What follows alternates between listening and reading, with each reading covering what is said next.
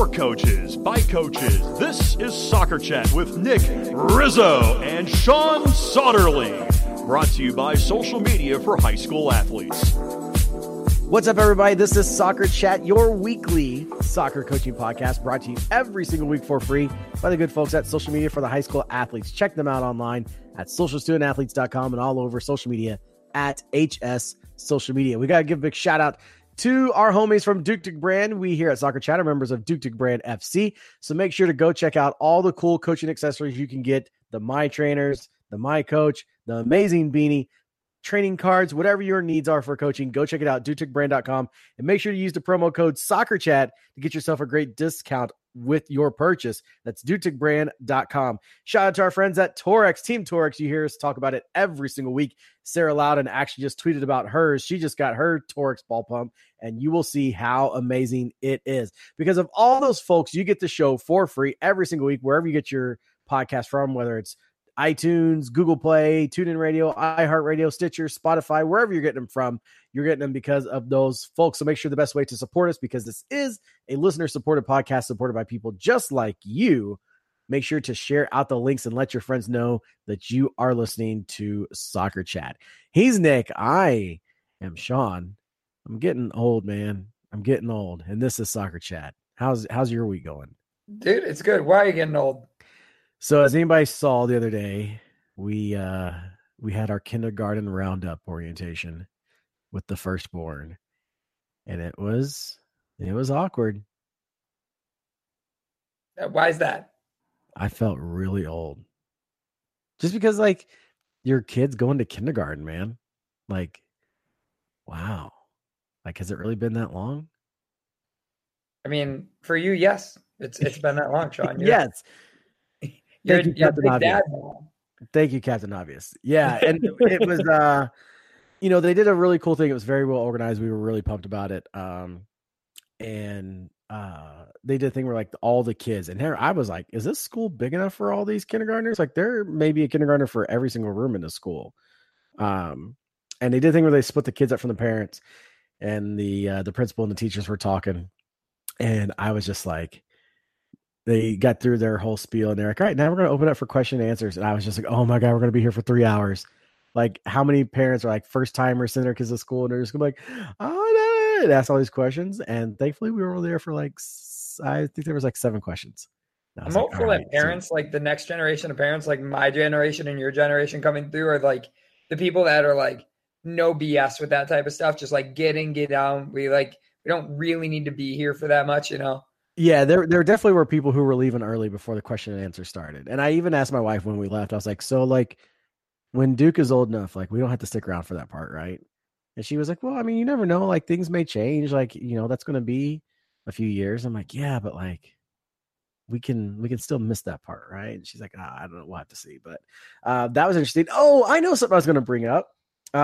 So in our group text of me and Nick and Cliffy Don't Surf and Don and Bianca. So Quinn had her first weekend with her new rec program that she's playing for. And I kind of put out the disclaimer. I was like, guys, I'm going to be that dad real quick. And my wife and I were just people watching, and we made some amazing observations. And my wife thought it would be a really good segment for the show, if you don't mind, Nick. Perfect. All right. So, as I was studying, I want to make sure I get these verbatim, because I was kind of impressed with myself on some of these. And man, we text a lot. We do text. See, that's Monday. Oh, I'm super close. Where's Saturday? Oh, here it is.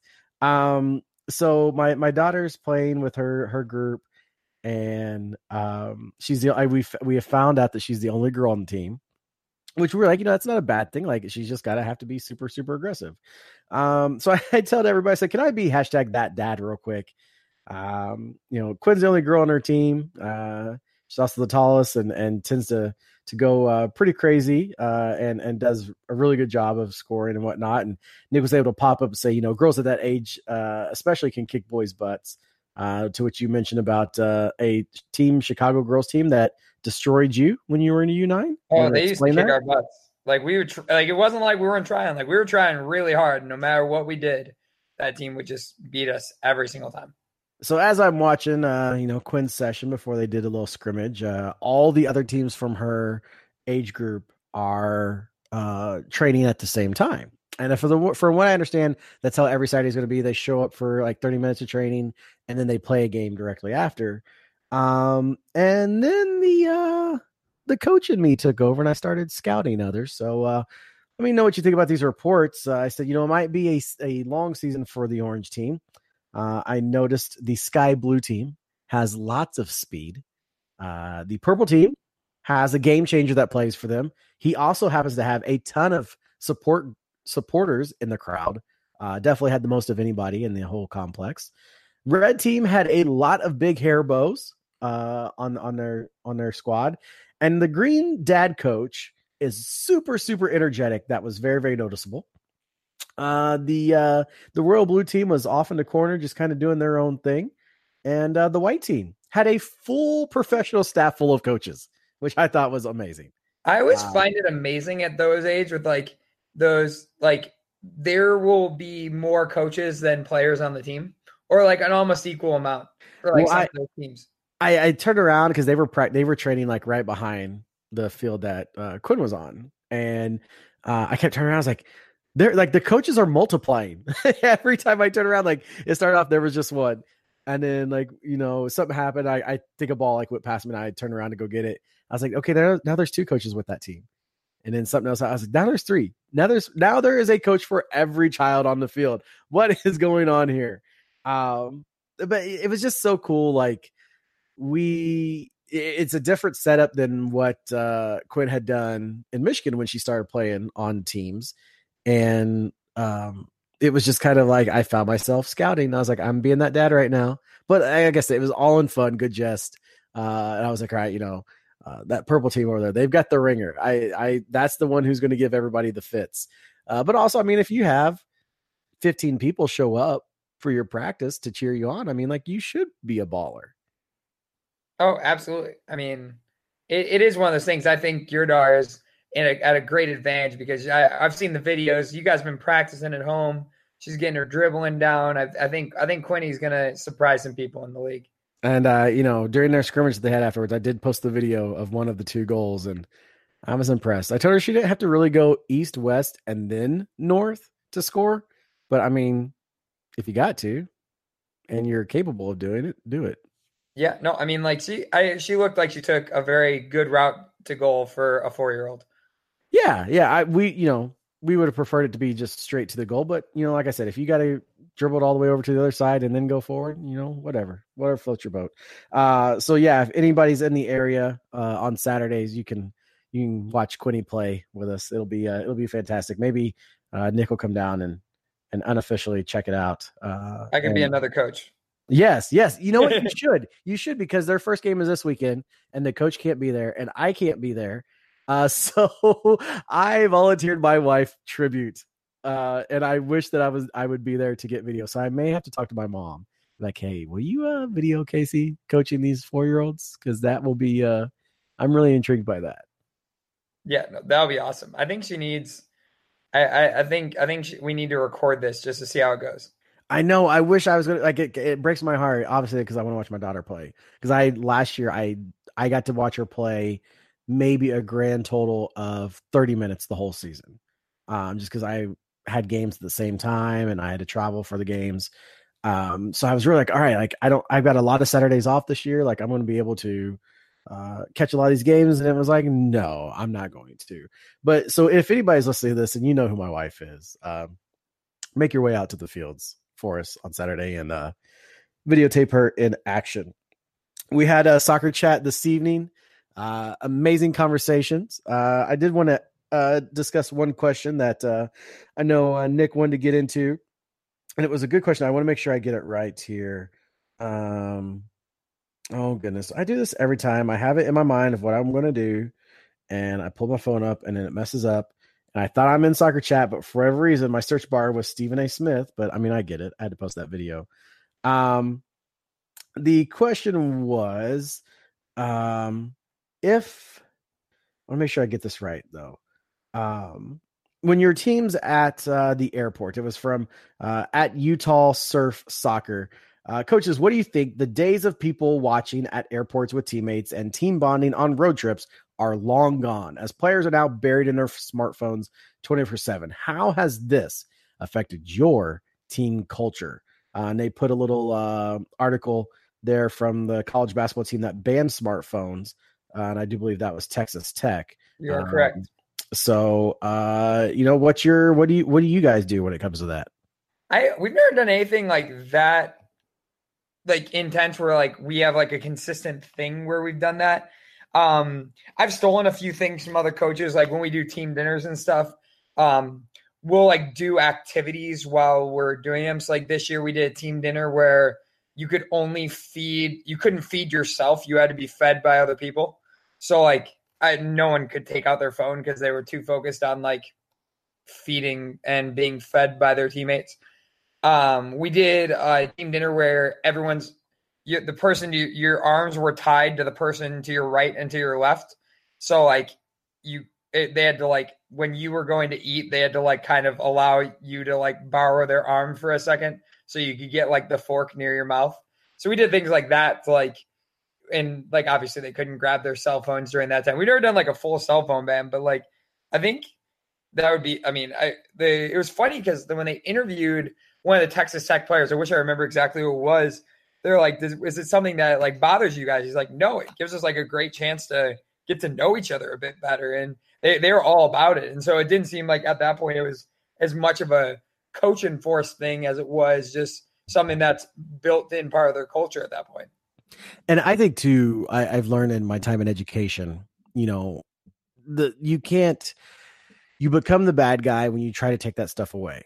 And with technology nowadays, the more you can incorporate it into what you're doing, the more kids are willing to do it. So I know like we had, when I was in Michigan, during our coaches meetings, our TD, George Hajay, big friend of the show, big shout out to George, did these tactical quizzes. There was an app that we had to download, and he would post the question, and the question would come up on our phone.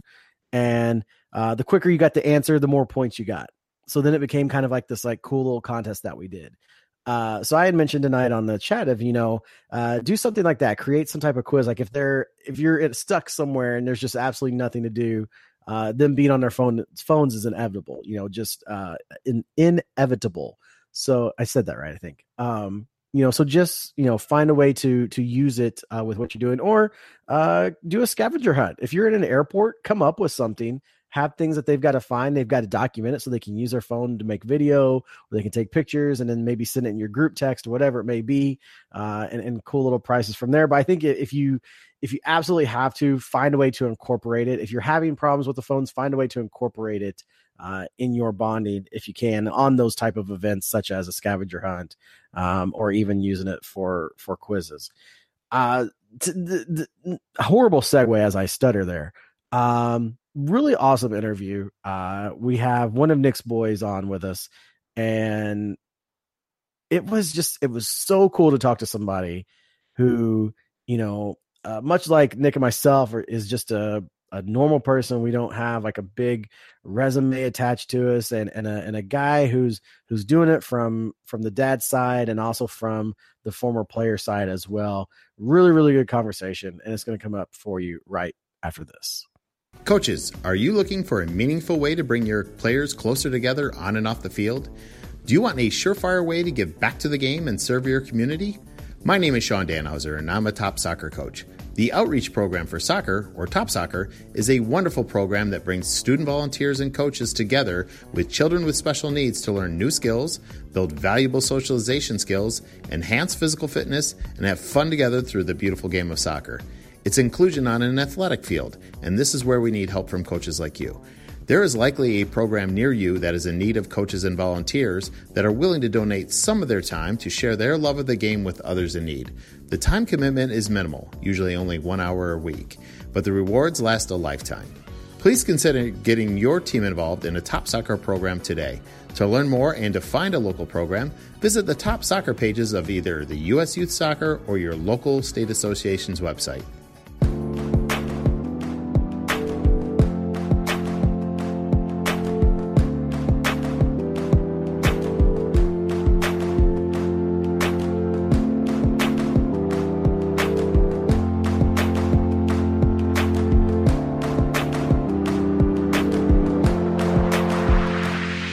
Wherever she goes, I go, we roll, we go.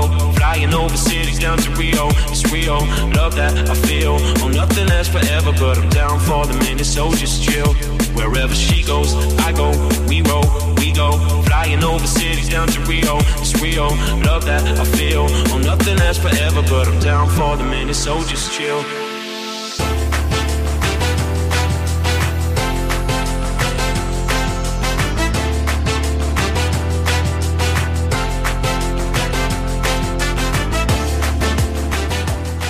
Every week we introduce you to new coaches, and I feel like I say that every episode that we have, so I'm going to try to change it up a little bit.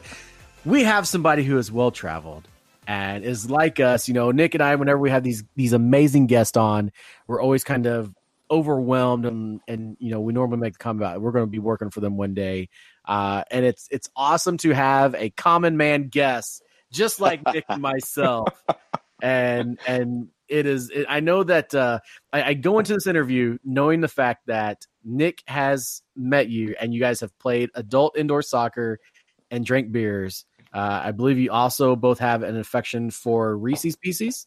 Yes. Is that correct? Yes. Okay. Yeah. All right. So we do have that part. We do have that part confirmed. But we have with us Michael Manthey. Am I saying it right, Manthey? Manthey, yeah. Manthey, okay. I've heard worse, so I'll be all right. I'm the one who butchers all the names all the time. So I was looking, I was like, Manthey, like Manti, like I heard them both. Okay, there we go. Yeah. That's fine.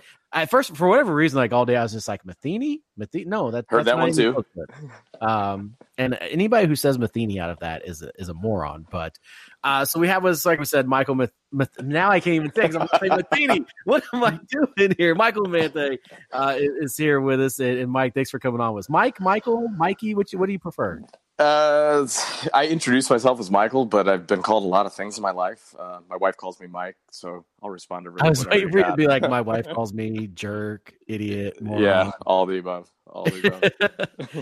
So one of the cool things about Soccer Chat is, you know, as we go through your journey along with you, is to know, you know, the coach that you are now and understanding why you do things the way that you do. We kind of got to know where you've been and what you've done. So if you don't mind giving everybody a brief background on you. Yeah, not a problem. I'm Michael Manthey. I'm currently in St. Louis, Missouri. I coach for AFA Phillies, which is actually the only all-girls club in St. Louis right now. Have a 01-02 mix team playing U18. They're right now playing high school soccer. Just recently picked up an 06 girls team. They're kind of new to me and kind of working with them and trying to help them build a little bit better tactically. Have a 5-year-old son that I play a little coach for him. I guess kind of more herding cats, if you will. Yeah, they're a lot of fun. So do 3v3 with him, and then I have a second son. I don't coach him. I used to coach him, but he's actually found a good path, and he's on the right direction now. So as far as personally, grew up in Colorado, Longmont, Colorado, right outside Boulder. Funny connection, kind of ironic. I was actually talking to my dad, who obviously with the high school connection that we're obviously going to discuss tonight, he was a part of a couple guys who leveraged to get high school soccer in St. Vrain school district. So it was kind of funny that it started way back then. But I just played normal rec, played normal competitive throughout most of my youth there. Ended up moving to Kansas City when I was 14 years old. My dad took a job change and moved out there, played high school and club out there as well. I don't know that I was a great player, so I don't have any awesome stories or claim to fame like other people that you've spoken with. I love the game, but I didn't really get a whole lot of opportunity to move forward with it. Maybe an NAI or a D3, but it just wasn't something that I pursued. So ended up, going a different direction. Met my wife. You went that grown man route. Yeah. I actually had mono my senior summer year. So I really kind of shit the bed and had a really, really bad year. And I'm probably actually a better player now than I was back then. But in all honesty, Yeah. Or at least I think I am. How about that? Well, when you're I'm playing against holding on. 5-year-olds in 3v3, you should be the best one out there. That is true. I'm holding on to past glories. But, yeah. So I saw Mike play. He still got it. As I say, can you vouch? Can you vouch for us, Nick? I can vouch. All right, so pressure's on now. Yeah. I don't know about that. You set me up to fail here, guys. Jeez. No, we won that night. We definitely won by a few goals that night. Oh, we did. Yeah, that is true. But yeah, ended up coming back to St. Louis. That's where my wife's from. So kind of ended up migrating out here. I didn't really get into coaching early. My daughter, Ella, who is 16 now, she had done the same route that I think a lot of people do, the rec. And I watched her. I enjoyed that aspect probably for a couple of reasons. One, I worked 2 jobs to put my wife through school, and then I ended up working and going to school. So I felt I probably didn't have time. But I guess I didn't want to like live vicariously through her. I always wanted to be that parent who just kind of let them cut their own teeth on things. But there's a couple times where it got a little out of whack, and I kind of stepped in and helped support a coach here and there. And it came to a point where she was actually needing to develop better. So she wanted to try it with a friend at a club, and she ended up getting on this team. And I think it was probably 9 years old, U10. They play the full season. At the end of the year, she's cut. Her and 3 other girls have no place to go. The club is not supporting, any type of other team that she can jump onto. And I looked at her, she's upset. I look at these other parents, they're upset. And I said, hey, let's do it.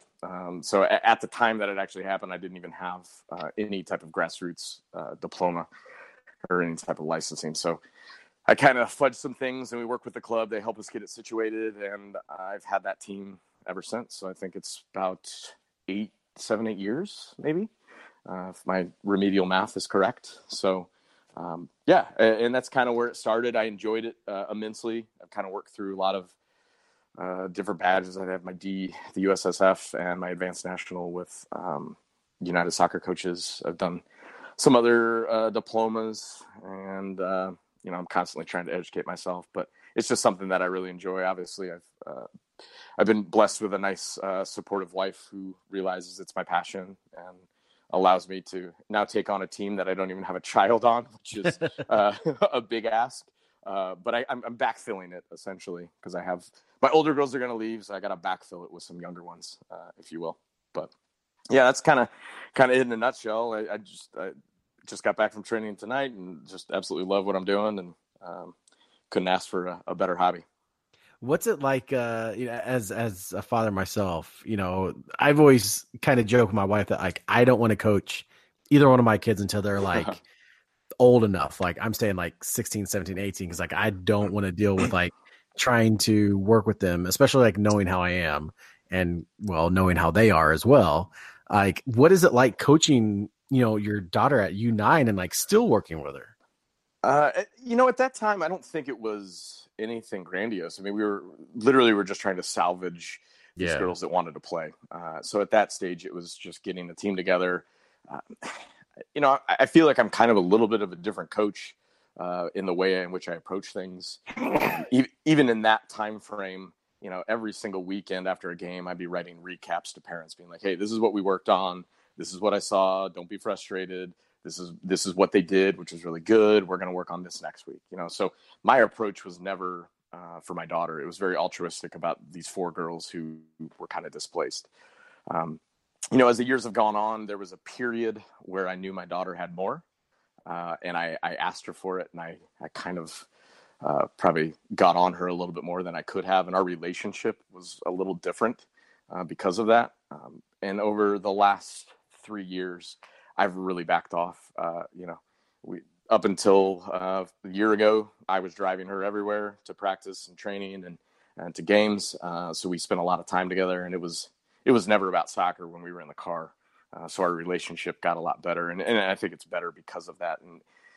And as she moves into the end of high school and discussing college, I'm always her number one advocate, but it's kind of a weird dichotomy of how to go about being her biggest fan, but also knowing what she can do, letting her live her life.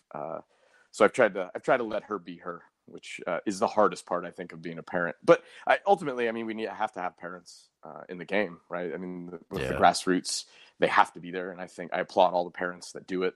I think there's obviously a place for it no matter what. But I do enjoy coaching this new team. I've only had them for about 6 weeks, but I actually enjoy coaching them more just for the fact that I think my demands can be higher.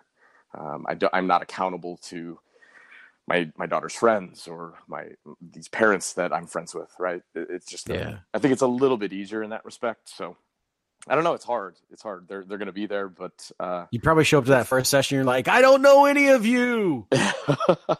Yeah. And that's obviously very intimidating for the players as well, right? You know, you're kind of stepping in. I built a game model for them and kind of a curriculum of sorts. And I sent it to the parents. I said, this is how we're going to do it. This is how our phases and how we're going to roll through. I got very, very serious about it. And they've bought in, right? So the girls are all in. Now it's just getting the parents. Yeah. Which might be harder. And going from working with those older ones to where, you know, also doing like the 3v3 with your 5-year-old, that transition going and working with the older ones and going all the way down to working with them.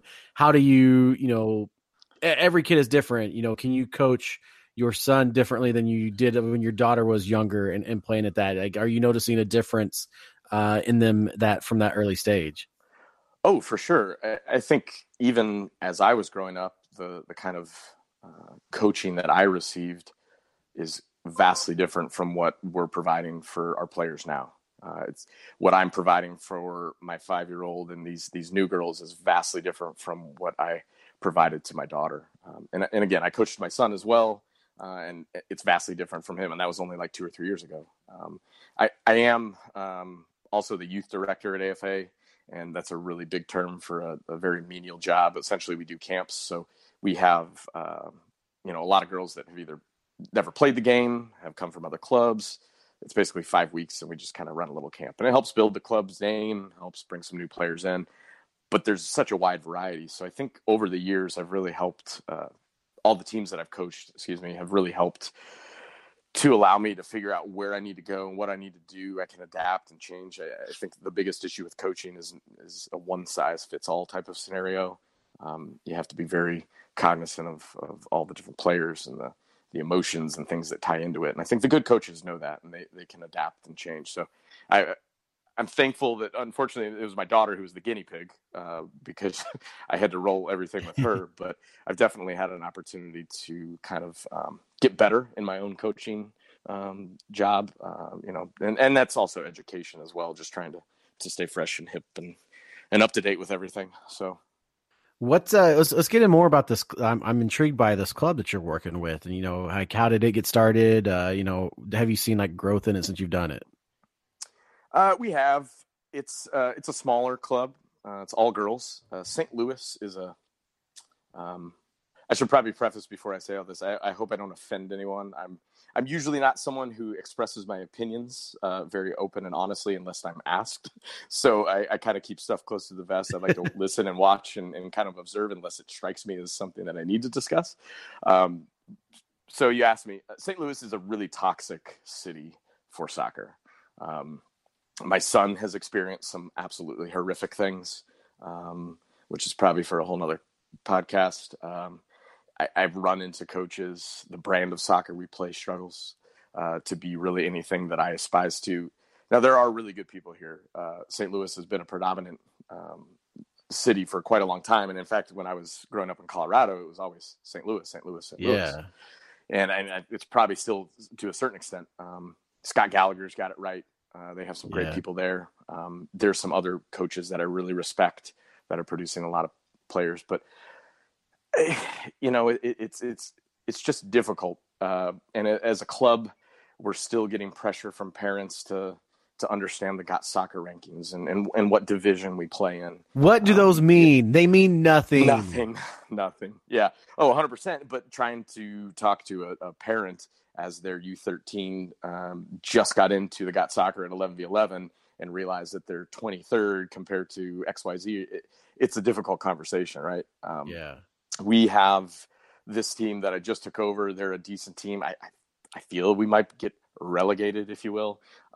And my fear is, are these parents going to buy into the long-term development that I'm trying to put in place? Yeah. And that was the issue when I was coaching my daughter. It was a new team, and we kind of struggled, and I always had to, they'd say, what division do you play? What division do you play? And it's like, I play XYZ. And it was always a really hard hurdle to overcome. Yeah. And I don't know, I can't speak in finite ways about the rest of the country. But I know that St. Louis is highly competitive. They do produce players, but it's kind of an ass backwards way of getting the kids to continue to play the game, I think. But yeah, and even like, I mean, like, I'm like less than 3 hours from you, and like here, I can remember back in the day, like way back in the day when I was real little, and there was only like 4 clubs in the state of Indiana. The only people who ever really competed for a national championship with Southern Indiana was St. Louis. Like those were the two like that got into it all the time in the national championship. And we always hear of like it being a hotbed, but you kind of make a good point. Like you do have Scott Gallagher who's doing a good thing, and I've got some friends that coach over there, and you do hear of what they're doing. But you don't really hear about a lot of the others. You know, like how much of that, I guess, toxicity. I'm trying to say big words, and I shouldn't. How much of that, like, toxic culture, toxicity? I'm trying to remember. That was a System of a Down album, right? Yeah. Yes. So I'm like, I'm trying to think of how he said it in the song. But like, how much? Because like I would just say, like, you hear good things about Scott Gallagher. I mean, you also hear negatives too, but like, you mainly hear about a lot of the good things they've been doing lately. How much of that do you think is just from being in a city so big with all types of different soccer cultures that's kind of the, not, I don't want to say downfall, that's not the right term, but kind of like the big negative about that area for soccer? That's a hard one to answer. There's like a large Bosnian concentrate or like population there, right? Correct. And so if you add like their style of soccer, the way they like to play, and you add, you know, all these other different cultures that play a specific way, and you're trying to ball that in to one in a large city with all these various cultures, like it's just like a big blob, basically. Well, unfortunately, majority of the club system is built on St. Charles County, St. Louis County, which is per capita, it's probably a higher income than the city. There are some minorities and some groups that come out that have established their own club team, but they're not very big, and it's not incredibly diverse. It's unfortunate to say. I think there's some inroads that are being laid. Gallagher is doing some stuff with Matthew Dickey Boys Club, I think, and there's some other groups that are trying to expand the network and kind of open it up from a grassroots. Like, I can only name like 3 clubs in St. Louis, and I know that there's way more than that. Oh, for sure. There's far too many, probably. But I don't know if that landscape is different in St. Louis compared to everywhere else. It's probably very similar, right? And I think because like if you think of like Indianapolis is, you know, it's the largest city in Indiana, and I can name, you know, there's Hoosier FC, Indiana Fire, Indy Premier, USAI, and I think there's maybe 1 or 2 more. So I mean, that's only 6 in the biggest city in Indiana. Yeah. Okay. Maybe you're right. Yeah. Off the top of my head, and apologies if there's others that I forgot, but like that's just off of the top of my head. Like that's what I know for sure. Dynamo, that's another one. There's probably at least 25 clubs in St. Louis. Woo! I would imagine. Now the scale of that is different. Gallagher's big. Lou Fuse is another big one. Yeah. Mo Rush was kind of big. They're dwindling. You know, everyone is constantly doing this merry-go-round and they're struggling. And I don't know if it's an issue of coaches. I don't know if it's an issue of, you know, the management or the directives of a DOC. I would actually question how many of these clubs have a curriculum. I know Gallagher does. When Tim Lees came over, he totally revamped it, and that there's some teams over there that are legit. There's a 2007 pre-academy team that is just fantastic that a friend of mine, his son plays on. And there's these pockets, of course, that I think find success. But a vast majority of don't have probably a curriculum. I think a vast majority of them most likely kind of struggle to establish a culture. I've only changed clubs once. I was with JB Marine, which used to be an all-girls club, and then kind of went through some changes, and it's kind of, water under the bridge. But ultimately, I've probably had half a dozen girls that I've had to make. Well, I'd say maybe a dozen girls that I've had to either find another home for, or they've left. Majority of the families that I've started with are still with me. New girls have come in and they've bought into what I do. I've tried to establish a culture. I'm the kind of guy that, I did the game recaps. I brought in Molly Grisham, who's an absolute stud, and she talked to my girls. And, I did that. I did PowerPoint presentations on, Dan Abraham stuff, and then college recruiting stuff. Like maybe it's because I played at a certain level where it was, D1, or maybe not the quality got soccer rankings that all these parents care about. But, I established more than the game, right? My biggest goal is to create good daughters, good sisters, good civil servants, good employees, good college students, whatever that might be. It inspires. I'm very emotional about the girls that I coach, because I want them to do their very best, right? Yeah. I even, as cheesy as it was, I was kind of like, I started writing a book that more of maybe a manuscript to like give these girls once the last time they step off the field for me, because that's what I got out of soccer, right? That's hella cool. Well, I haven't finished yet, so it's not that cool. But I don't know if what I do is different. And I don't know if because I do it, I've found that my girls are more invested. I don't know if because I'm that way, I haven't won a lot of trophies, or, I don't have this or I don't have that. I don't know what that dynamic is, and I'm trying to navigate that.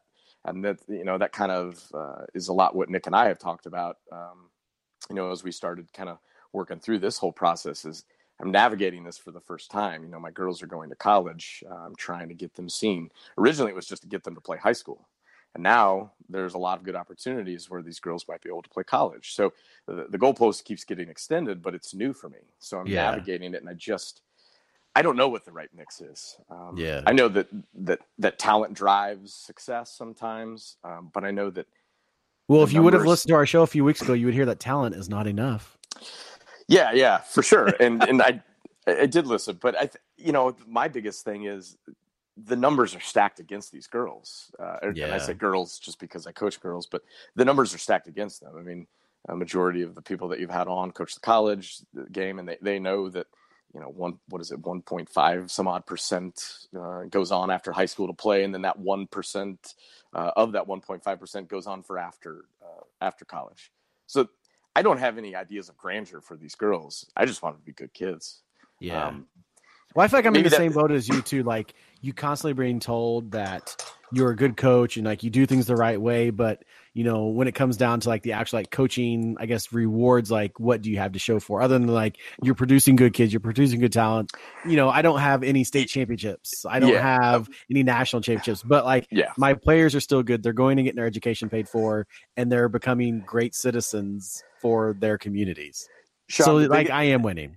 Oh, well, 100%. And I've honestly won 2 trophies in the entire time that I've had my O1s. Right? They're all 2020s minus one girls at 21. We've won 2 trophies in the entire time that I've had these girls. But as silly as it sounds, the trophies that I want are standing next to them when they sign a letter of intent. And a picture, or not even a girl that plays college, but a girl that is getting out of nursing school or getting into med school, and she sends me a text that says, "Hey, coach, I got into med school." Like, that's the trophy I want. And maybe, again, I think that's why it's different, right? And there's a really competitive landscape in St. Louis. Maybe I don't fit that really competitive landscape. But I damn well sure am going to try and create the best well-rounded individuals that I can. Hell yeah. And we still play a damn good game too. So.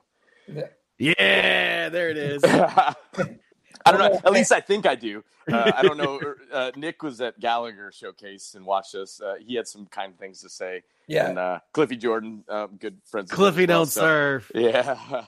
So at least I think I do. I mean, we could be better. And I'm not discounting the desire to win or to be competitive or to demand. I think that's all encompassing. It's all in the same. But it's also like you said earlier too. Like you're trying to do something more than the game. And if you think 100%. About if that's your grand scheme of like getting them into something more than the game, the way you coach, what you're looking for, what you view as the rewards, that absolutely matches your curriculum of making this more than a game, and it matches your coaching goals. Well Correct. Done to you, my man. Thank you. Write a book on that for everybody. All y'all coaches that be posting all these books that you're reading and the will to win. No, you need to read my man Mike's book. He's going to put out probably in like 6 years when he finishes the book that he's trying to finish up now. But like that's a very good thing that I think if you were to create some type of content like that, I think you would get a lot more response than what you would think. I probably need like a ghostwriter, maybe Molly. She's in St. Louis. Maybe Molly can help me out. There you go. But no, it was actually more than a game. And that was the title of it. And it was just, stories and personal experiences, or, the chopping wood story that everyone hears, sharpening your axe, and, key words that everyone could like get on, commitment and grit and all that jazz. And, I was kind of touched by it and I wanted to do it. And then kind of life got in the way. And then I, had another kid, and then I had life does get in the way. Then I got an 06 team, and then it's never ending. So Nick, you'll know about that one day. Yeah, maybe a little bit. No, but one of the things I wanted to ask Mike is like when you and me first connected, it was one of the most impressive things about it was right before Scott Geller, and you sent me an email, and it was one of the most personal emails I think I've ever gotten from I thought you said the first thing he ever sent you was like, hey, I hear you like Reese's Pieces. I like Reese's Pieces and beer too. I've got Reese's Pieces and IPAs for both of us. I'm never going to leave that down though. You know that, right? I am the Reese's Pieces guy, which I think that's even in my Twitter because Rizzo made me do it. Yeah. But what made you go about like writing? Because I'm sure you've written a few of them like that, but like, where did you learn that? Why did you what compelled you to start writing emails like that to college coaches? So I'm in sales. I can talk a little bit. I probably talk too much at times, but I think personal connection is something that's massively underrated. Reaching out to coaches is something that I ask my players to do. When we get in showcases, and I apologize if this comes across bad to all the college coaches, but I want them to actively look at the list of these showcases that we go to and think of maybe, 2 or 3 places that they might go to, whether it's location or the size of the school or, the degree that they might offer. And so I asked them to, reach out not only for themselves, but they're a part of a team. And then the idea is that we stir up a little business, if you will. But I think when I have personally reached out, which is why I reached out to you, is that obviously I follow various people or I see things or I hear things, and I want my girls to go to places that I know that they're going to get the best, right? Maybe not 100% exactly like me, but somebody that carries the same water pail. They do the same kind of things. They believe the same kind of things. They preach the same kind of things. And this isn't even like technical stuff. I'm talking like making them a better person, right? So if I see somebody that they post something or they are commenting on things, and I like, man, that guy's got great passion, or I totally get what he's talking about. I did the same thing. Those are the kind of programs that I want my kids to go to, because I think that one, it's an easy transition, because then it's easy for them to slide into something that is a little more familiar. But I also think then you're going to get the best out of my girl. If you're going to get that kind of a player and she's kind of like me, but it's you're going to get everything out of her. She's going to run through the wall for you. And that's a hard thing, right? I mean, I don't know everyone's programs. I'm new to this, so I'm trying to navigate it. But I think that ultimately my goal is to put them in an environment where they're successful. And that's kind of where that email came from. It was just like, hey, here's a dude that I totally, admire what he's saying. I've obviously listened to the podcast. It's a little bit different because you're a little bit more out there and vocal about things. But it was just a scenario. I was like, he seems totally cool. He's got great ideas. He's invested. The things that he talks about, I agree with. The dude likes some Reese's Pieces, which I can crush as well. And it was just a way to open up that communication, which I think, again, is kind of underrated. And I've done the same thing with Cliff. I reached out when he at Huntington, and Matt Gill and I connected, and then Cliff and I connected, and I invited Cliff for Matt to come and train my girls. I invited the same thing for Nick. I've invited some other guys to come in. I just want to expose my girls to good people. So that's really why I sent the email, just because I thought it would be a good opportunity. No, that's awesome. And the thing, we talked a little bit about this earlier, what do you think from your experience between the club coaches around your area and the high school coaches around your area that we aren't necessarily at the club level and high school level getting right all the time? So, man, this one's tough. My daughter played tonight, and I had to respond to a text or a group me from a girl who's crying because she didn't see the field. I hear stories of my daughter going in without ever warming up after sitting for 40 minutes, which just drives me nuts. There's a few high school coaches here in town that I think run really good programs. I don't think they're advocates for my players. I have had far too many of my girls who have already emailed me or group need me, or I run into them and they say, oh my gosh, I miss you. It shouldn't be like that. Kind of like what Pranish says, there should be pride attached to playing for your high school. I really think that that's something that we don't have here in St. Louis. And I don't know if they're advocates for them. I don't know if they're supporting them in their endeavors to be seen by college coaches. I also think that they are, I can speak specifically about my daughter's school. He doesn't periodize anything. He makes them, he plays all the same girls. He gives them the same workload on after game day. There's girls that are going to be injured. There's girls that are going to be hurt. And the long term of that is he's not building a culture. He's not building a good team for the long term. So I don't know if he's an advocate. So I feel as though I'm now stepping back in. It's not even my season with these girls, and I'm stepping back in. Mentor of mine, Jim Thompson, he coaches at a school here in town. He sent one, I forget what her name is, Nick. Devin. Devin. Yeah. Dude's a stud, right? He periodizes them. He has them, on off days. He manages their loads correctly. He puts them in the weight room. He's doing a lot of things correctly. But I think he's few and far between. Again, I can't speak in definite, so I don't want to cast a really broad brush with this, but I don't know who the advocates are. And I don't feel, at least for the girls that I have, anyone else is their advocate except me. And I don't know if that's only from the club side. I don't know if it shifted at a certain stage over the last, few years with the development academy, with ECNL. I think there's probably a higher likelihood that you're going to be seen in the club side of things. I don't know how many coaches are actively pursuing high school coaches for their players. The game is also tough to begin with. And I'm fine with the style of play. It is what it is. I think it's tough for high school coaches to have to pull in a wide variety of players and do it, but they can do it better. I just don't know how invested they are. Yeah.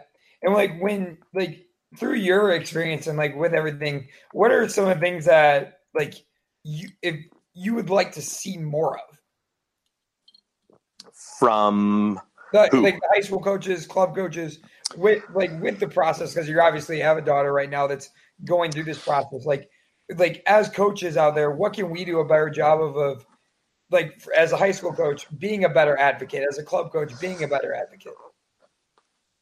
From the club side, I guess I can't really speak 100% from the high school. It's very. I would like to see them not absolutely destroy players from a physicality standpoint. I think that's probably something that occurs a lot more than people know about. I think I saw something on Twitter. Girls are getting compartment syndrome. That's crazy.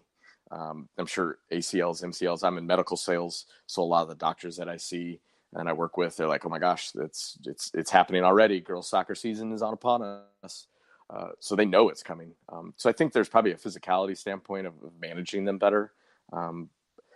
There's no culture in a lot of schools, I think, which maybe it might be hard to establish, but I think in a 4-year time span, you can take a freshman and show her the way. And then by the time that she's a senior, she could probably establish herself and demand the culture is from all the players. It's probably similar to what all the college coaches do. I don't know why it can't be done in high school. From the club side, I think it's difficult for me to understand where I need to go. There's so many different showcases. There's so many different, places to go. And I can't even fathom the idea of trying to recruit and go to all these, different places across the country and try and find that one gym out of, one small city at a showcase. So it's hard for me to know where to go. There's also a lot of input as far as this ID camp and this recruiting company and this and that. I don't know what's legit and what's not. So that's why I've kind of been my biggest advocate, my girls' biggest advocate. For all the girls that were really wanting to play college soccer, I put together a PowerPoint and I brought them over and I said, hey, let's talk. Let's get you an NCAA number and let's, talk about emails and let's talk about the steps in which we can take. And for those girls that are interested in it, they're constantly calling me and interacting with me and trying to, throw things off the wall and say, hey, what should I do here? I have to approach this in this way, which blah, blah, blah. Right. But that's me. And I don't know if that's something that's common. I know that there's some clubs that do college recruiting seminars and they bring in, 3 or 4 college coaches and they have a sit down and they talk and the parents listen. But I'm driving it with my girls. I'm not driving it with my parents. And maybe that's the thing that I found to be different. Because if I drive it through the parents, then there's an expectation. If I drive it through the girls, then they're accountable because that's their decision. That's the way they get what they want. And if they don't want it, don't do it. So maybe that's why all these seminars and, Captain U and all the other things that you get the spam email with, I don't know what's right and what's wrong. So I go straight to the source because I want my girls to be responsible and accountable to the things that they're going to have to deal with when they go to college because their parents aren't going. I'm not going. So I want them to do the work. Maybe that's the club side. I don't know if that really answers your question or not. No, I think that's good. Like with you, like obviously you're going through it with your daughter right now. What's been like some of the more eye-opening stuff with the process that you maybe knew and found out about more or you didn't know and it's been interesting to see? It's kind of hard with my daughter. If you gave me one of my other girls that wanted to go to an ID camp or speak with a college coach or what they should do in conversing with them via email, like I'm all about it, right? If I need to, I've sent a couple personal emails on behalf of some players and I'll be their advocate. I've actually written some things for girls that aren't even on my team because the parents know me and I know the girl and I'm an advocate for her. It's really hard for me to do that as a father. I'm kind of like in this weird spot, I feel. We went on a recruiting trip to Chicago and met some good people. And one gentleman in particular likes Ella. And I'm in this weird spot, man. Like, I don't know what to tell you. Like, if you ask me questions, I'll give you answers. But if it's not my daughter, I'm going to be like, hey, this is what she does well. These are the things that she needs to improve on. This girl's got this great attitude, this culture, this blah, blah, blah. But, this might be something you have to consider. Let me know if you got anything else. But when it comes to my daughter, I want her to make her own path. So I'm kind of in this weird, position where maybe I need to have somebody else do it or maybe someone else can speak on her behalf. So it's been eye-opening because she's my first child. College as a whole is going to be a pretty big thing for us as a family when we send her off. And I've always given her the option, hey, if you want to play, play. If you don't want to play, don't play. But she's good enough to play. And I think that going up to Chicago where she wants to go to school to study some international business, she's like, hey, I could do this. I think it would be fun. So I'm putting, unfortunately, she's the guinea pig. She's having to do a lot of this on her own. I'm probably treating her a little bit differently than I would with other girls. It's sad to say, but I don't want to be that guy. I don't want to be that parent.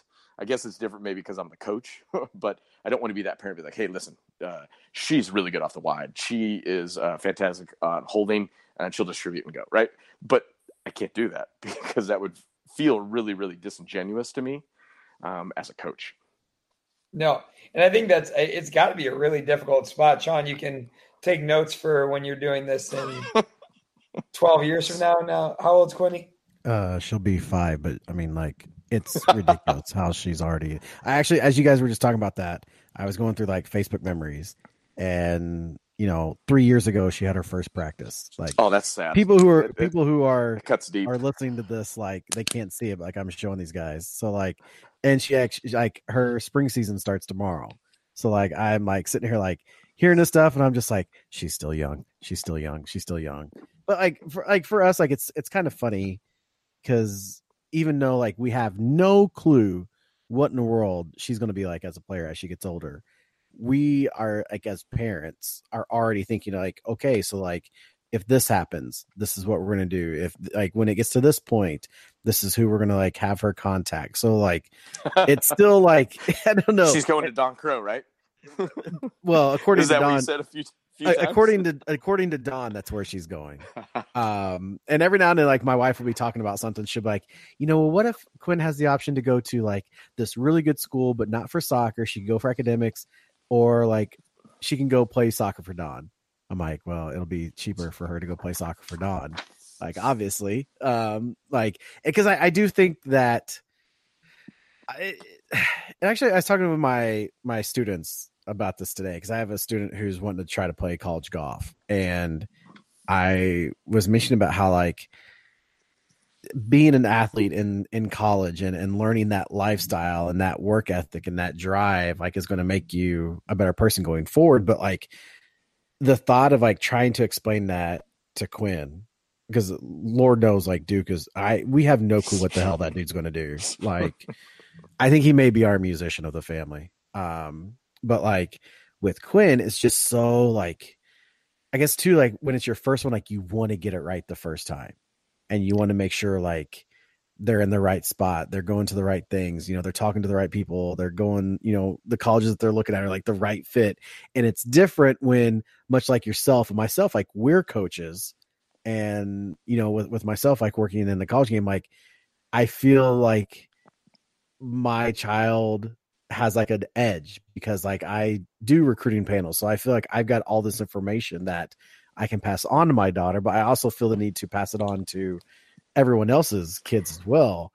And so I'm sure here in 13 years, if Nick is still like not big timing me and we're still doing the show, that will be like a very interesting year for podcasting for Soccer Chat, if we are all going through the Quinn Soderling recruiting process together.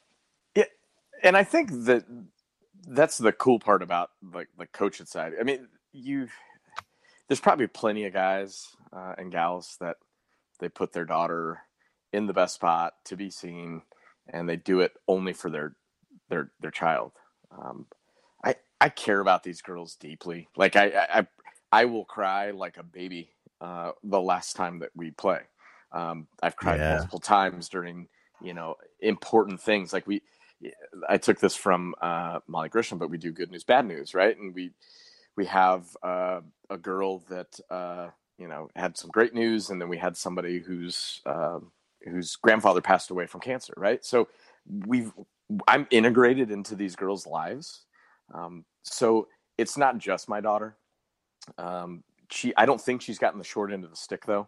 I think it's been very much a culture that I've tried to create where I want the best for all of them, right? Whether they go on to play college soccer at a D1 level or D2 or D3, which I actually would prefer D3 because I want them to be good kids to go to college to get an education so they can be actually, getting a good job and a good part of society. So I think it pushes them in that right direction, and they can get that from D2 and D1 as well. But I'm integrated to a point where I think, to your point, Sean, you're not going to have to make that choice because you're that coach. It's going to be everybody. It's part and parcel to the job of coaching. You're going to be integrated into all of them, just as much as your daughter. Oh yeah, every kid I've ever coached has been like my children before I even had children, and I know that if just being like thinking into the future, if that day comes where like my daughter is looking to go to school, like I'm sure the things that we as a family are doing with her, we will also be doing with all the other families as well. Like that's just kind of, I guess, like how my wife and I roll, like with her being a principal, like, she's always stuff that like we're doing with Quinn, like we're passing on to like others in her class and things along those lines. And like you get that emotional attachment to that group that they're a part of, and you want to see all of them go on to those things that they want to go on to. Yeah. And that's why it kind of like high school seasons, for lack of a better term, sucks. Yeah. Because I have really, really good players. I have one of my top players that didn't make her team, right? Because this coach has to have a certain number of freshmen on the team and a certain number. She couldn't play JV. He wouldn't let her play JV. And they had to have a certain number of freshmen and a certain number of sophomore. It's like, well, this girl's fantastic. She's an all-state cross-country runner. She plays a 2 or a 3 like a madman. And she's technically one of the best players, so composed, and she's not playing right now, right? So that's the tough part. I embolden these girls through the season that I have with them, and I challenge them to be better, and we grow, and we're tactically and technically better. And then I send them off to college, to high school. And then I get these emails or these group meets, and like, I'm not playing. I got cut. I'm not seeing the field. It's like, what are we doing, right? And yeah, maybe it goes. Now's where I would be hitting the Taylor Twellman sound bar. What are we doing? I need to get that sound bar so we can start using that. And again, I don't know that this is 100% for everyone. It's probably not like that. It's not like, this is probably very atypical. At least I hope it is. But it's just one of those things where there's no reason that we should be in this situation. I shouldn't have to be fielding crying group me's or phone calls of girls that are just at a loss. And it's hard when I get them back in the fall, because I want to pump them back up and get them where we need to go. And is their fitness where it needs to be, or is their touch where it needs to be? And I want to keep rolling, right? So I've even thought about playing through the spring and just negating high school and saying, hey, do you want to play? We'll go to a region that isn't in high school right now. We'll play some tournaments. We'll train. We'll have some fun. And quite a few of the girls were like, yeah, we should have done that. So I don't know. It's hard to know. There's a group in Michigan that does that, a girls team. I'm trying to remember the club. It's I think they're out of Saginaw, or like that Saginaw area. And I don't know that it was because of like players not making teams, because like at least where I lived at in Michigan, like high school soccer was like the thing, and all the clubs were affected because when kids weren't making their high school teams, they just quit playing, which sucks, because it was like, no, like keep playing. You're a good player. Who cares you didn't make your team? Like you are a good player. And so this one club team, or this one club, one of the coaches just like, I'm tired of the high school stuff. Like we're just going to play year round. There was last year at my daughter's school, there was 28 girls that did not come back after the season. They just didn't come back.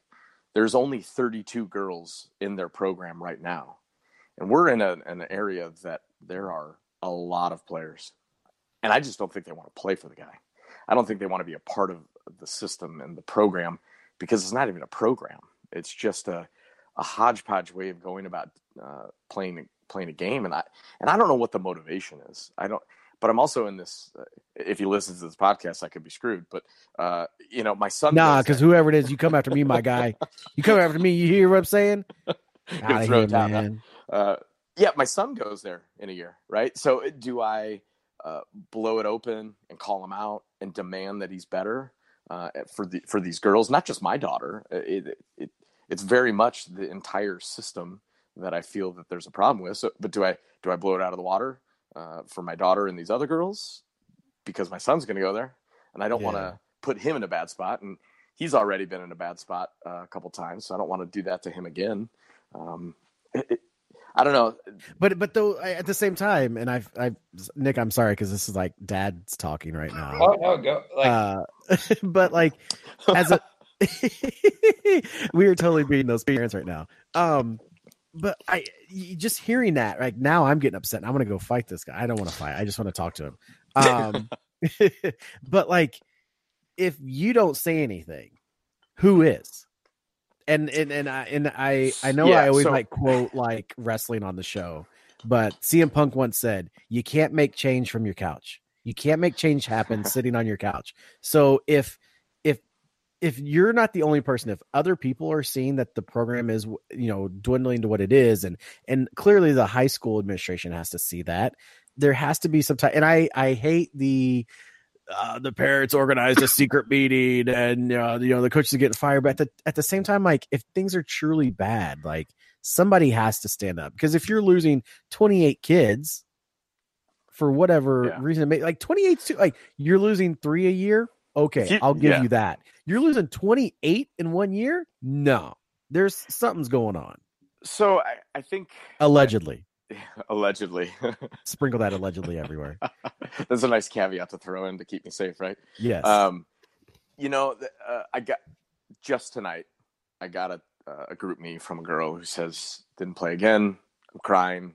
I don't know what to do, and so this is where maybe I'm different, and I don't know why I am this way. It probably explains a little bit of how I've established the recruiting process and the accountability. But I told this girl, I said, I don't know if this is exactly how it was, but it was like, don't let them break you. If I've taught you anything, your composure, your attitude, your commitment needs to stay true regardless of what your circumstances are. I put it back on her because if she's going to go through this and she's going to be upset, then she has to manage it appropriately.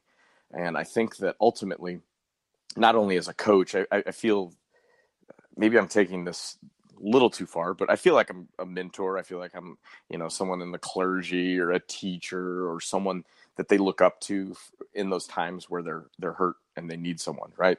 Yeah. And I think as coaches, we have to do that. So I've taken the approach to say, listen, you need to do everything in your power to smile, to put the bright face on, change your body posture, go about it the right way. Kill them with kindness. Not only I didn't say kill them with kindness because of the situation, but it was like, hey, listen, I've taught you better than that. I've taught you that you got to grind this out. Like, this shit is not easy. It's going to happen. And it's not just going to happen in a high school soccer game, which really, in all honesty, who cares about, right? Yeah. Let's talk about grinding it out when things are difficult in a job or in school or you're stressed or whatever. Take the right approach where, you can use this for a great example of life. And I've taught you that. I've taught you the commitment and the responsibility. And I don't know. She didn't even read the message last time I checked, so I don't know what her response is going to be. But she's a good girl, and I know. And the crazy part is, she actually had a coach coming to watch her at a high school showcase, and she's not getting a lot of minutes. And I said, you tell your coach that you have a college coach coming to see you. Yeah. He wants her to play, and the guy gave her so few minutes. I don't know what the college coach saw or what he didn't saw, but that's almost the point where we're failing these girls for the long term. And I don't even control that. This is a high school coach who should be all on board in promoting a child to be better and advance herself with an opportunity to play soccer and get an education. Yeah. And if we're failing them in that aspect, I don't know what I can do as a club coach. I'm going to continue to do what I do, but I don't even know if it's repairable or if it's fixable. She might. Yeah.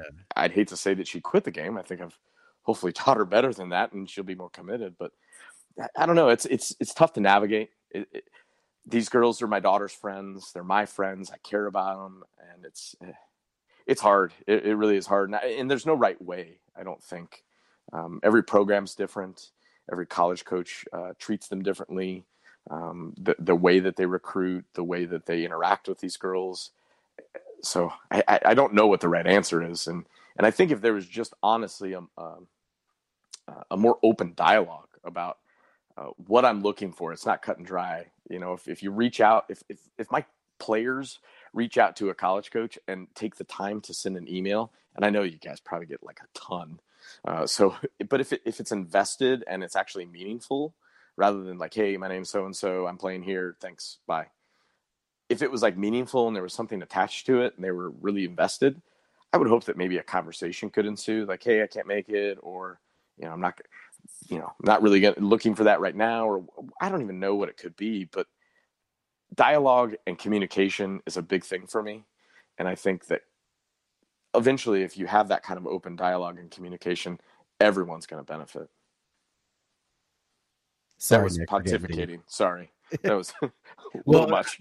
No. And like, I'm going to definitely like let Nick close it out, because like, I feel like I've taken over the episode. But like, dad talk for sure.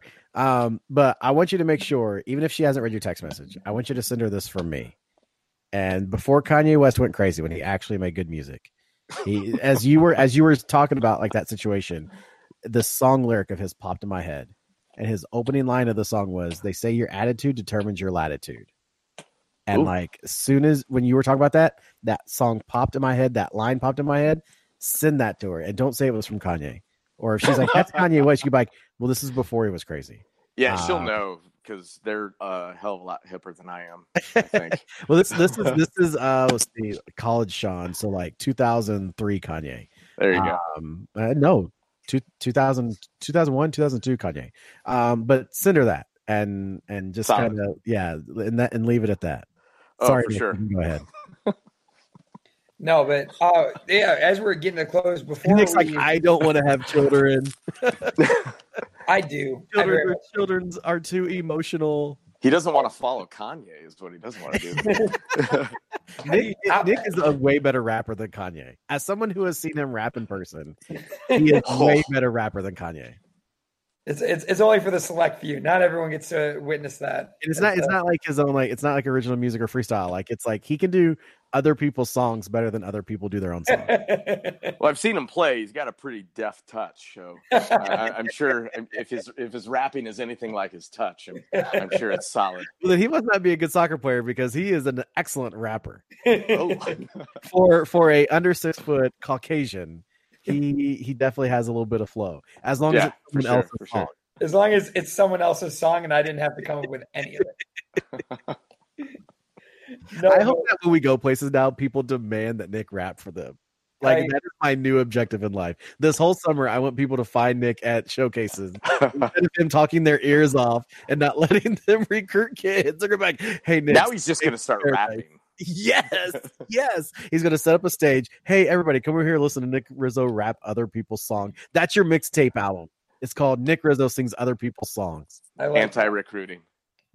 Well, I just think Nick's like, you guys have ruined this entire episode already. It was so good for 52 minutes, and we've killed it with this Nick Rizzo karaoke conversation.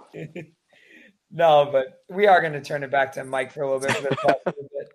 But no, Mike, before we get to like the actual close, like, what are some things that you kind of want to get out there before we end the episode? Something that we maybe didn't talk about, or something that you're passionate about that we maybe didn't get to yet? Non-dad stuff. I think everyone has to kind of figure out their investment in things. I've been blessed with a nice family. I've been blessed with a nice job. But I absolutely love soccer, right? So I've invested in it. I think I just signed up for a Tovo course with Todd Bean. I like 343, Gary Kernine books, Bali Grisham. Like, I'm invested because I think that if I can do anything, like, I'm not just going to coach these players and have them go about their business and show up on a weekend. Like, I'm a ducted guy, so I'm totally all about putting all my stuff down. I bought these girls my personal trainers this last year because I wanted them to have some commitment to it. Like I invest. But I think when I invest, no matter what comes out of it, it is a win. If I'm not investing and I'm solely basing my success on the wins or the trophies or whatever it is, I think it becomes kind of false. It's a false sense of accomplishment. I know, again, going back to that idea of the trophies that I really want are these girls being successful.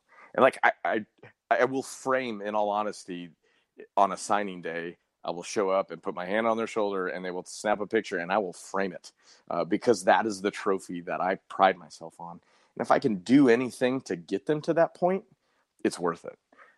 I don't know what the investment is for everyone. And it's always different based on life. Here and too why I didn't do it for my daughter when she was younger. Sometimes things get in the way and you can't manage it or you can't handle it. But I work incredibly hard for my players. And I think that all of them know that. And I think because of that, they trust me. I think even Brian Kleiman, there was a clip, I do like 343 and I'm a member, but he was like, I will work as hard, or I will be the one who works as hard for you as anyone else. I totally butchered that, but essentially saying like, listen, I'm going to grind this out and you got to trust me. So I find every possible option, whether it's personal education, whether it's empowering my girls with things that I give to them, putting them in positions by having college coaches come in town and putting them up in a hotel to run a session. I'm all on board, right? Like, I'm a very invested person in the game of soccer. And I think if I had more opportunity to show that to other players, to other coaches, maybe things would be different.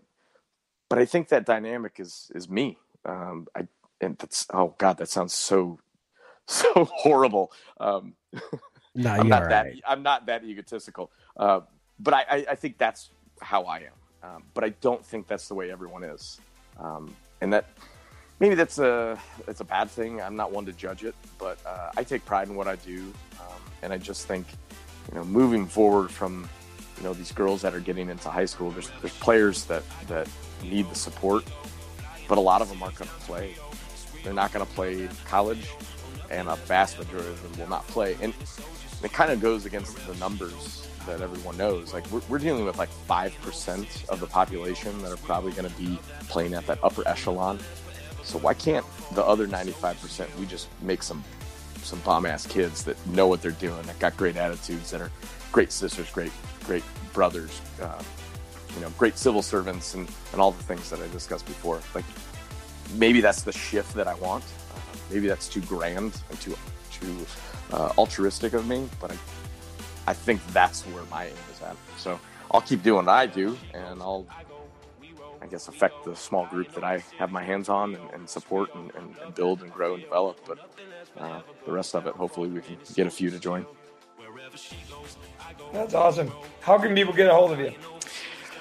I am on Twitter. I don't know if I'm going to lose followers after this or see anything else. But yeah, Soccer Manthe, Soccer Manthy, AFAphillies.com is the website for the club that I represent here in St. Louis. And yeah, that's pretty much it. I'm not a big Facebook or anything else fan, just Twitter for soccer.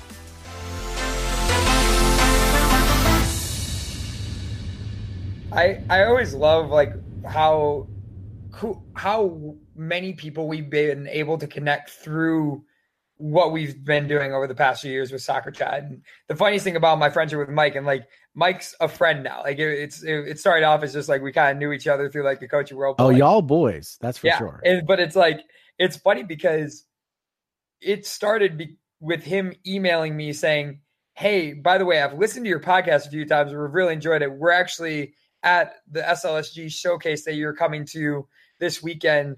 If you want to come and check out our team, please stop by." And I was like, with an email like that, like I'm for sure going to watch his team. And then like we walked over, and like when I was at that game, we talked for a little bit, and then ended up getting connected through that. And we talk fairly frequently now. So it's been another cool thing about just this whole experience that we've been able to have with this, where we're getting to meet such incredible people. Yeah, we created this network of like-minded coaches who are all, out here trying to do the same thing. And Mike's a guy that I felt as soon as we got off the conversation with him, and we've all still been DMing each other since then. I instantly felt like I knew the guy, and that's always like a good one when you walk away from the interview thinking to yourself, like, I feel like I know everything about him, and I could see this person randomly at a restaurant or something, and I have no problem walking up and just carrying a conversation with him. Yeah. Oh no, it's as long as I have Reese's Pieces, I guess. Yeah. No, I mean, it was, again, the first time second time I ever met him in person. I went down there to like coach his, guest coach his U16 team.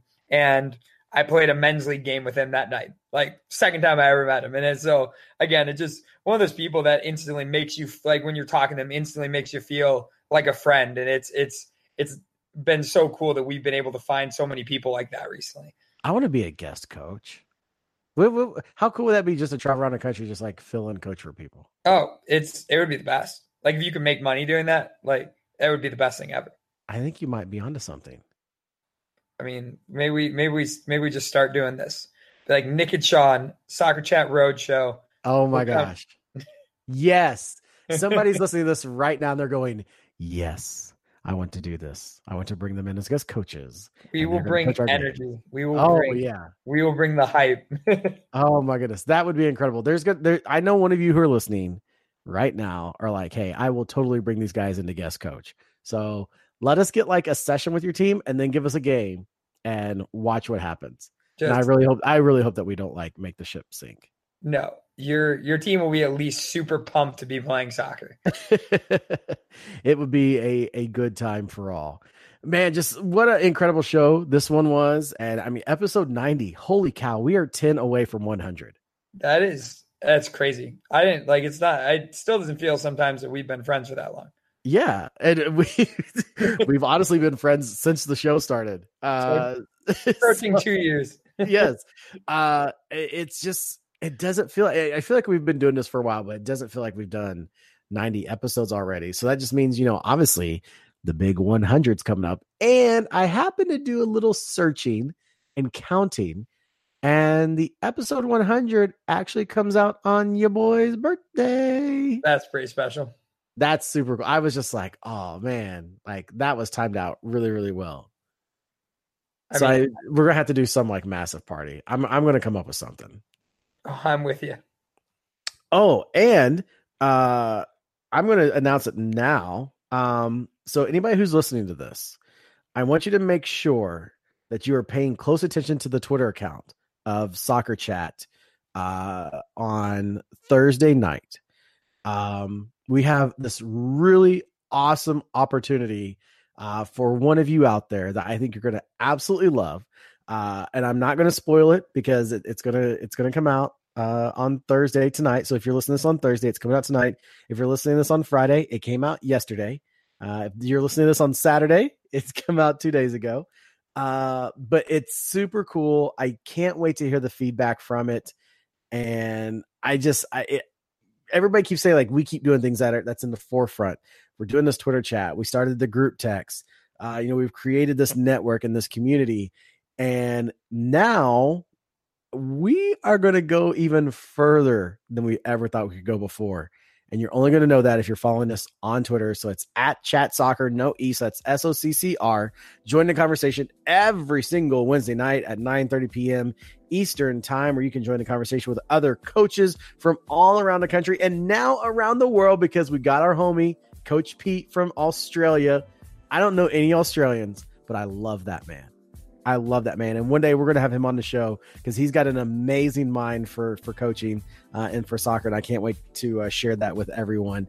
But we got to give a big thanks to the folks at Social Media for the High School Athletes, because of them you get this for free every single week. Make sure to check them out for us, socialstudentathletes.com, and all over social media platforms, HS Social Media. Shout out Team Torix. Shout out to Duke Brand. Shout out to Soccer Pulse. Shout out to Soccer IQ. Check them all out. Tell them the Soccer Boy sent you. Remember, if you go to dukedukbrand.com, use the promo code SoccerChat and get yourself a great discount. And no, I didn't forget to do our Twitter names. I was just trying to do something different. Nick, if people want to join the conversation, they want to see all these cool things from Team Torix, from Duke Brand. They want to see it from Soccer Pulse. They want to see it from Soccer IQ. They want to see this awesome thing that Soccer Chat is doing right now. And they also want to converse with you. How can they do so? The best way to reach me is at Coach N Rizzo. What about you, brother? And mine is at Coach Soderling. And like I said, if you're listening to this on Thursday or maybe it's Friday morning and you're on your way to Indianapolis for the Crossroads Showcase, you know what to do. Get on the Twitter and holla at your boy. Because I want to be there and I want to meet all the soccer chatters who are going to be at the Crossroads Showcase. He's Nick. I'm Sean, and that was probably the most glorious and happy outro that we've ever had. And the cool part about all of it is that we get to do it again next week. He's Nick. I'm Sean. Nick, we will catch you later. See you later, brother. I hope I did not wake up everybody in my house.